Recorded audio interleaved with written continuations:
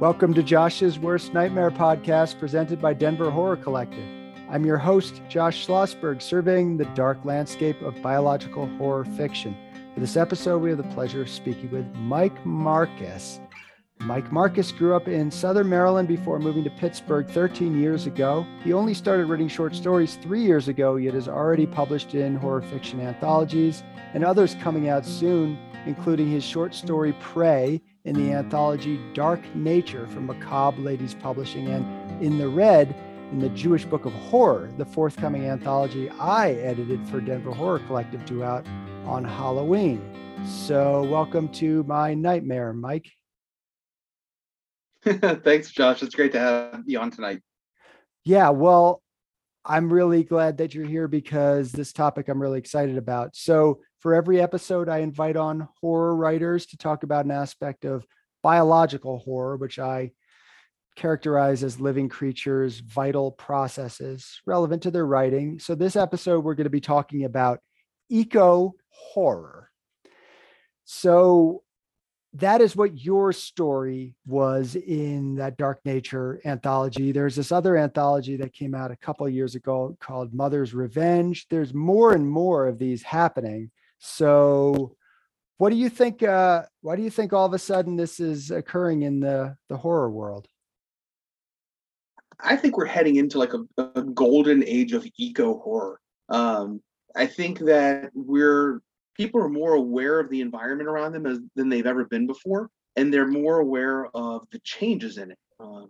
If you think back over the decades and even 2 centuries at this point, most stories and most people have been focused very much on their own community.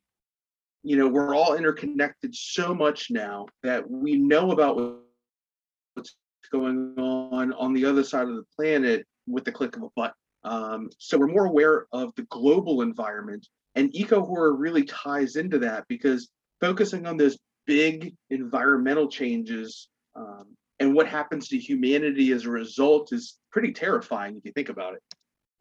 Yeah, I think you're right that we're knitted together more and we're looking at that whole global environment. And of course, things are getting worse in many regards in terms of climate change, mass extinction of species, ecological unraveling as a whole. So it's more and more relevant. And it's good that the horror world is, I don't want to say catching up to it because it has existed. There have been plenty of eco horror books written over the decades, particularly like in the 70s and 80s. So I have a collection of dozens and dozens of, basically I call it biological horror, which is the larger, broader brush, but the eco horror aspect of different critters, basically it's kind of the same theme. There's like, we screw up the nature world and then the monsters, the natural world turns into monsters or different creatures get revenge on us. And Yeah, I think what's great is that really, if you think about the time period that kind of sort of monster environmental horror started, really comes about after the nuclear age. That's when we started thinking about like, okay, what are we doing to the world with this? You know, the classic, of course, is Godzilla. I mean, Godzilla is the classic story of human interaction via nuclear testing and what comes about from that. Them was a great one. It's a film about giant ants resulting from nuclear exposure. So I think, with the rise of nuclear energy and the use of nuclear bombs around the world and the fears that came around from that, you know, the monster kind of aspect to it came about. Then you get into the larger scheme where it's like, okay, so how's the world changing in whole because of it too? right. Yeah, it does seem to be when it came on the scene. And yeah, I think of these giant spiders coming out of the desert. There were definitely many iterations of that same theme.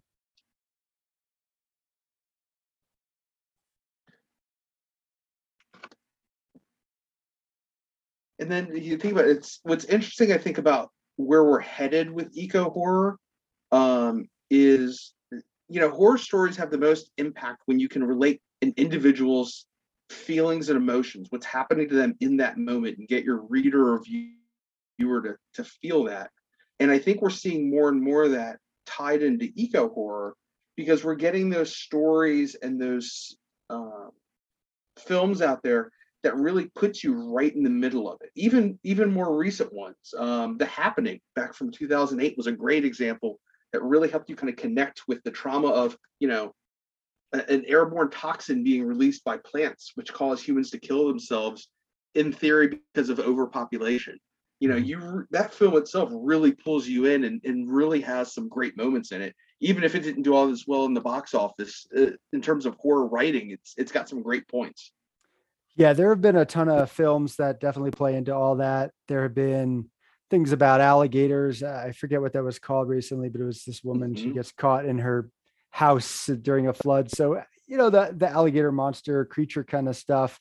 And a lot of folk horror more and more is tying into that. And that's an angle that I'm Hmm. super interested in. I'm working on a novel right now, which is Jewish ecological folk horror. So I'm just going to cram it all in one box. But using the natural world, which is a very common theme, of course, with folk horror, is typically in the natural world, somewhere remote in nature. And often they're trying to Hmm. rejuvenate crops. Those are the traditional ways of doing it. But a Yep. recent one I watched was In the Earth, which Wheatley Mm. is the director. And it was basically about a Hmm. forest and things going on in the forest. So certainly horror is no stranger to this topic, but I think there's more of a pointed commentary now. And I Hmm. think, yeah, I think the two of the major components maybe were the nuclear age and then now more climate change, which are those two big topics. Absolutely. I think those were, yeah, and it's interesting. I did a bit of, I love some of the old literature. I'm a big fan of Poe in that time period, and I was really interested because I actually found that Lord Byron actually did a poem in 1816, an apocalyptic end of the world and one man's survival kind of piece that was actually tied to the eruption of a volcano in 1815.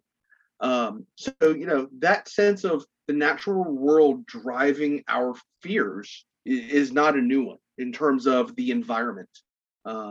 It's been around for a long time, and I think we're actually just going to see more and more of it as we move through the next couple of decades. Yeah. Yeah. Well, the natural world being something that is very precarious to live in, of course, has always been a theme when we used to live closer to nature. And now it seems to have a little bit of a different edge. Like before, it was nature just being indifferent to us and it potentially letting us die or whatever. Now it's kind of like we're doing things to nature and then it's in a sense we're hurting ourselves by hurting nature, so it's coming around to bite us in the ass. Absolutely, and that's actually, it's a great time because that's actually the theme of the entire Dark Nature anthology that Macabre Ladies are publishing, that has the story of Mine and It Prey. It's Mother Nature striking back, basically. And so it's interesting. We're seeing that trend in horror pop culture and in horror films and novels and stories, where it's very directed as terms of what we've done is coming back to bite us in the ass, like you said. I think one of the pieces I really like about it also is the look that they're doing in terms of, in a lot of the stories, it's not just man versus nature as it was in, say, the older stories where it was about survival within nature, but it's what is nature doing to humanity. How is society changing, and being warped because of the environment that it's in at that point. When you're dealing with massive hurricanes, flooding, new deserts, expansion of deserts, and destruction of ecosystems. We all don't just pick up and move because of that. And what these stories present in terms of how society changes is almost just as scary as what nature's doing. Yeah. Well, it seems to have almost its built-in moral with you destroy the environment, the environment destroys you. And there are a lot of ways to touch on that. Can you talk a little bit about your short story Prey without giving too much away? Sure. So it really takes a look. It takes a very close look at a single man's interactions with nature. An old school farmer who basically feels, the world is there for him to harvest and do what he wants with. And he unfortunately pisses off the wrong woman. If you can see where that goes is going with a Mother Nature story, and all of those things that he's reaped over the years come back to visit upon him. So it's kind of a fun short story. Visiting that with kind of a nice twist to it. I grew up in a farming community. I've worked on farms, so it was interesting to kind of take that background from growing up and knowing to some degree some reality to it, but take those stereotypes and really blow them out in the story. Cool. It sounds like it almost has a folk horror twist. Where does it take place specifically? I actually left it vague. So you could really take this piece and really apply it to pretty much any farming community in the country. I left it very open ended in terms of that. It's just for that. I like to be able to take the stories, and unless there's a specific reason to put them in a very specific location, leaving it a little more vague so it's easier to connect.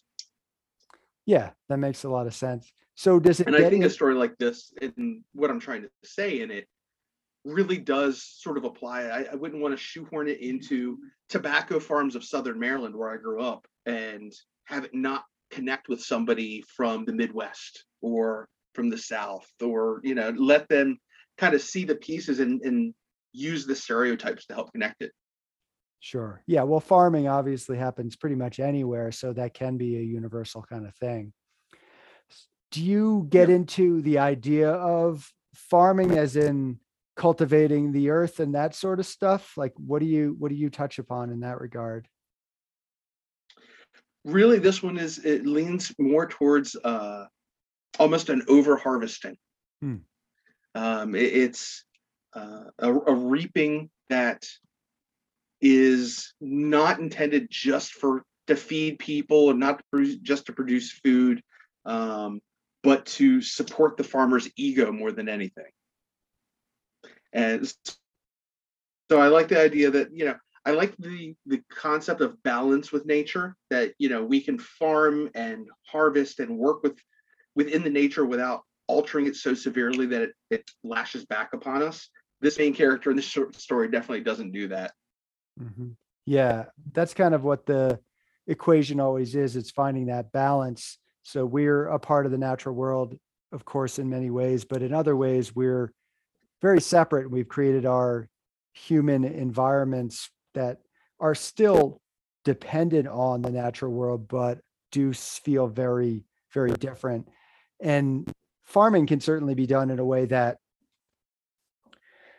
can be closer to the earth, right? Like you're saying, taking what we need and stuff like that. But then it can go too far. And we have these giant agribusinesses that, of course, you look at those landscapes, it doesn't feel like it's balanced. And of course, some people will take the critique all the way back to when we were hunter gatherers and then started to cultivate plants and then get into farming. So that was a major transition in our human Mm-hmm.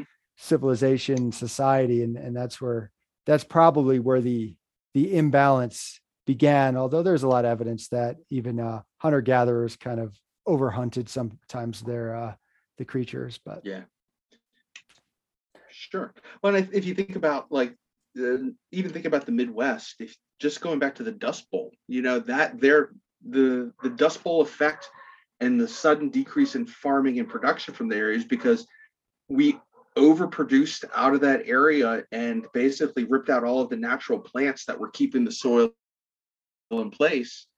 And without realizing it, we loosened everything up so much that windstorms could just take all of the fertile soil out, and suddenly nothing's growing anymore. right.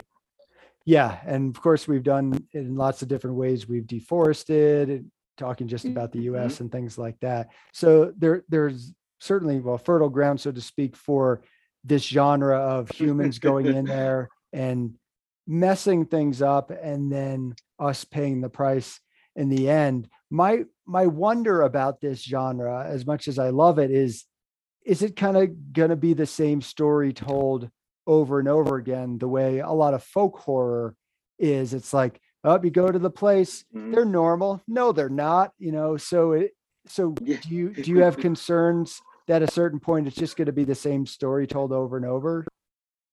I do. I worry that this sort of eco horror will play itself out, that every story becomes Mad Max. Mhm. You know, that everyone, it's this loner who's out there surviving in a desolate environment and comes across, you know, clans of people who have banded together and trying to take advantage of or kill the loner and those pieces. I worry that it's going to go kind of the easy route with that. You know, that's sort of the easy storytelling that comes with it, because it eliminates really the root cause behind it in terms of what happened to the environment, why it happened.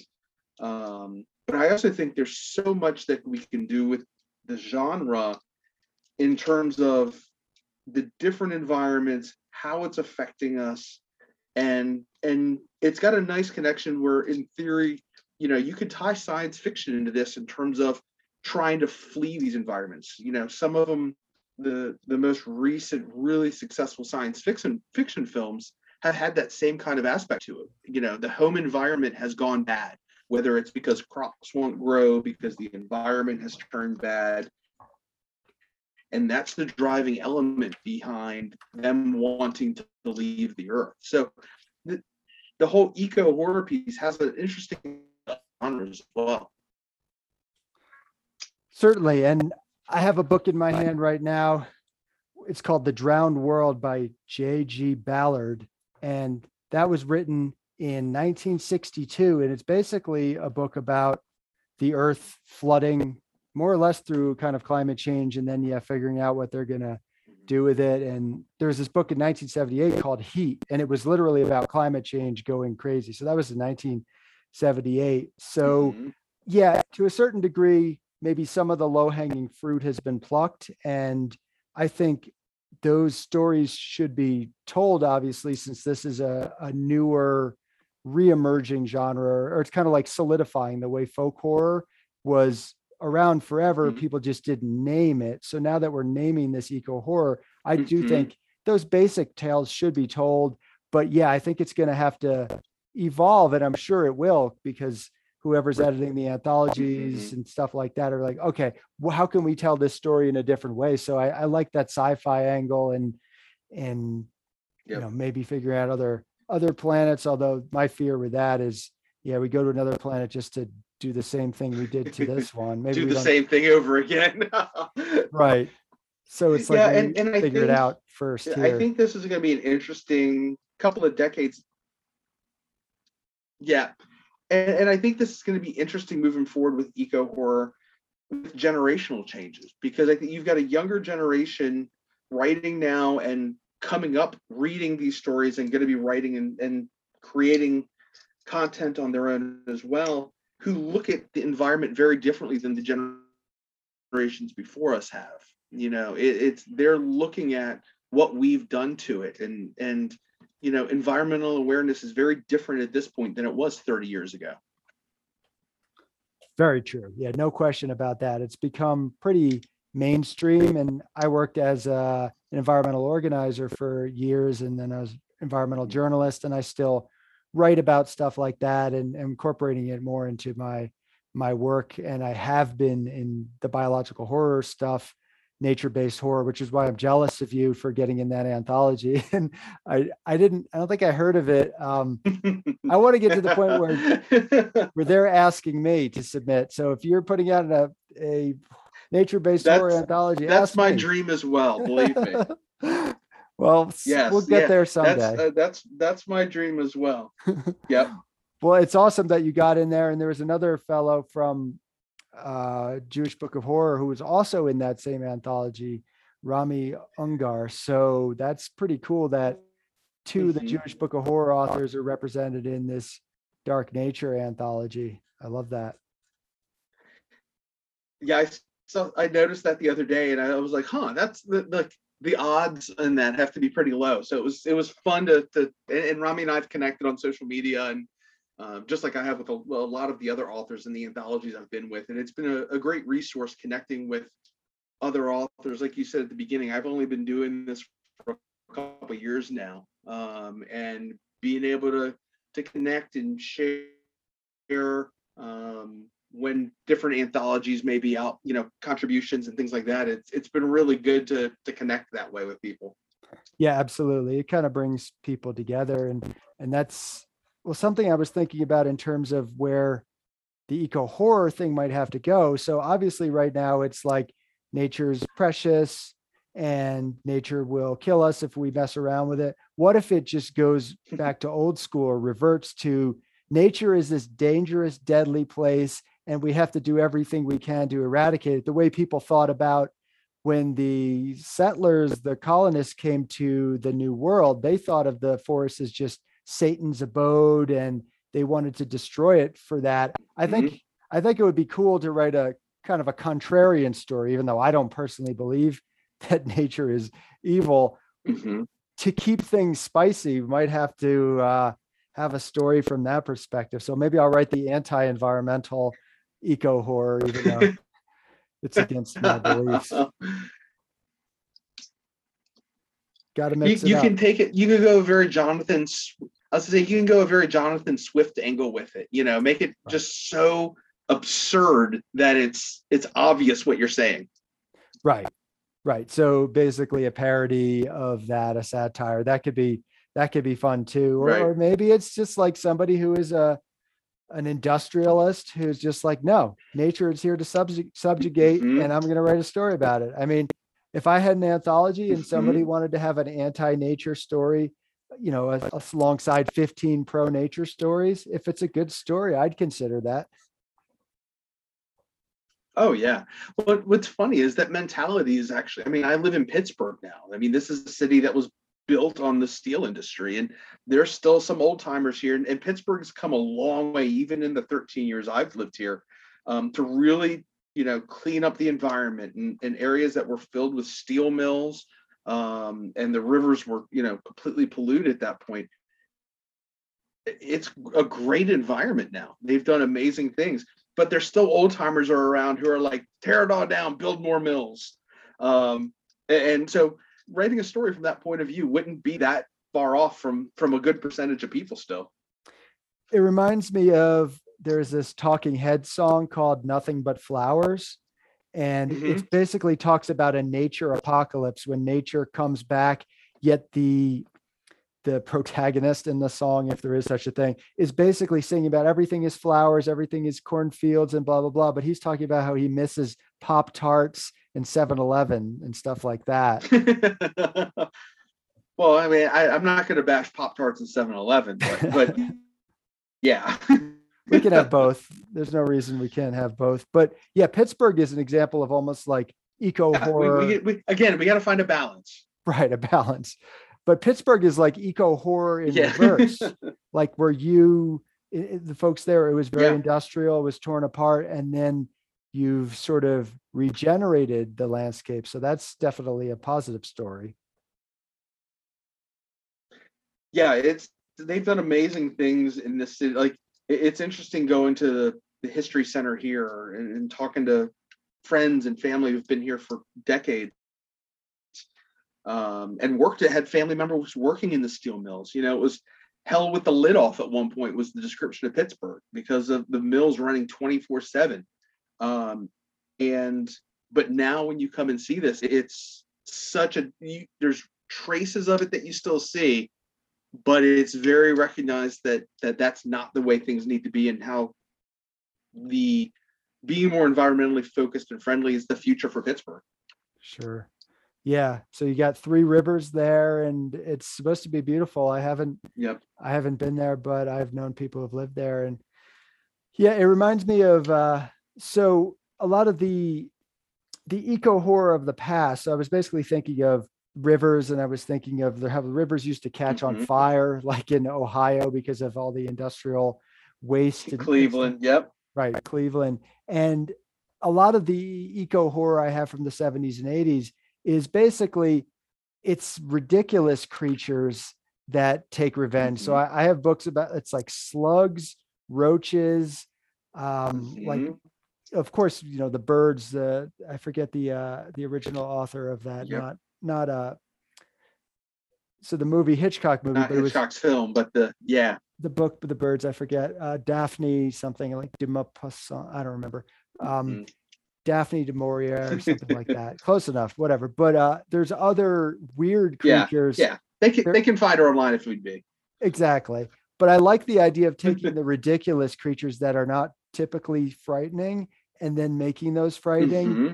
But you run the risk of making it a little bit campy. But I really like that stuff too.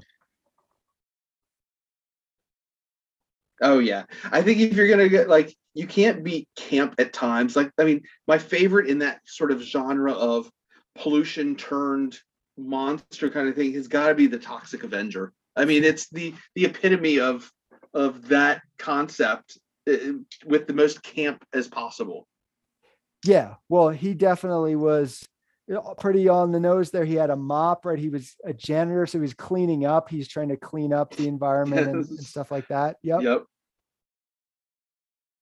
Yeah. And strangely, that makes me think of RoboCop because there's the scene where, which is definitely not an eco horror movie, but No. there's a scene where there's toxic waste and he goes in and he starts melting and things falling apart. So I mean, Oh right.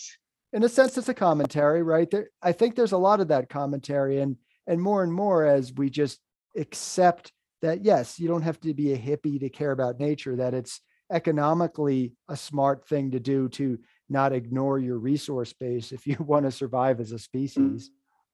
Hmm. Yeah, absolutely. And I think, we're seeing it not only in short stories and in smaller, publications or B movies kinds of things. I mean, the Day After Tomorrow from 2004 was a huge blockbuster film Right. specifically about what we've done to the environment and how it comes back to bite us. Yeah, that made it pretty mainstream. And of course, some people were like, what? This is such an exaggeration. I was like, well, yeah, it was a blockbuster movie. Of course, that was the point. It was supposed to Yeah, be an yeah, exaggeration. yeah. But what was interesting though was off of that came, the 1 hour science specials that were the legitimate science that showed how, okay, yeah, this was blown, the timeline was incredibly shortened, and the effects, intensified. But these small actions that we're doing now or effects that we're seeing now could turn into something similar to this down the line. So it's interesting to see how you can have a pop culture aspect of eco horror, then drive science education. Well, yeah. And basically, the documentaries and you read the books about the stuff. I mean, the stuff that I had been working on for years as an environmental activist that already was eco horror, right? Like it's the facts are eco horror. Oh yeah, But I guess the yeah. question is, Oh, absolutely. what does eco horror as a fiction genre try to do? Obviously, we do want to have a message and a moral behind it, care about nature, I guess, but it should also be, it's got to be entertaining. It's got to be a good story. Yep. It's got to have good characters because otherwise it's just propaganda, right?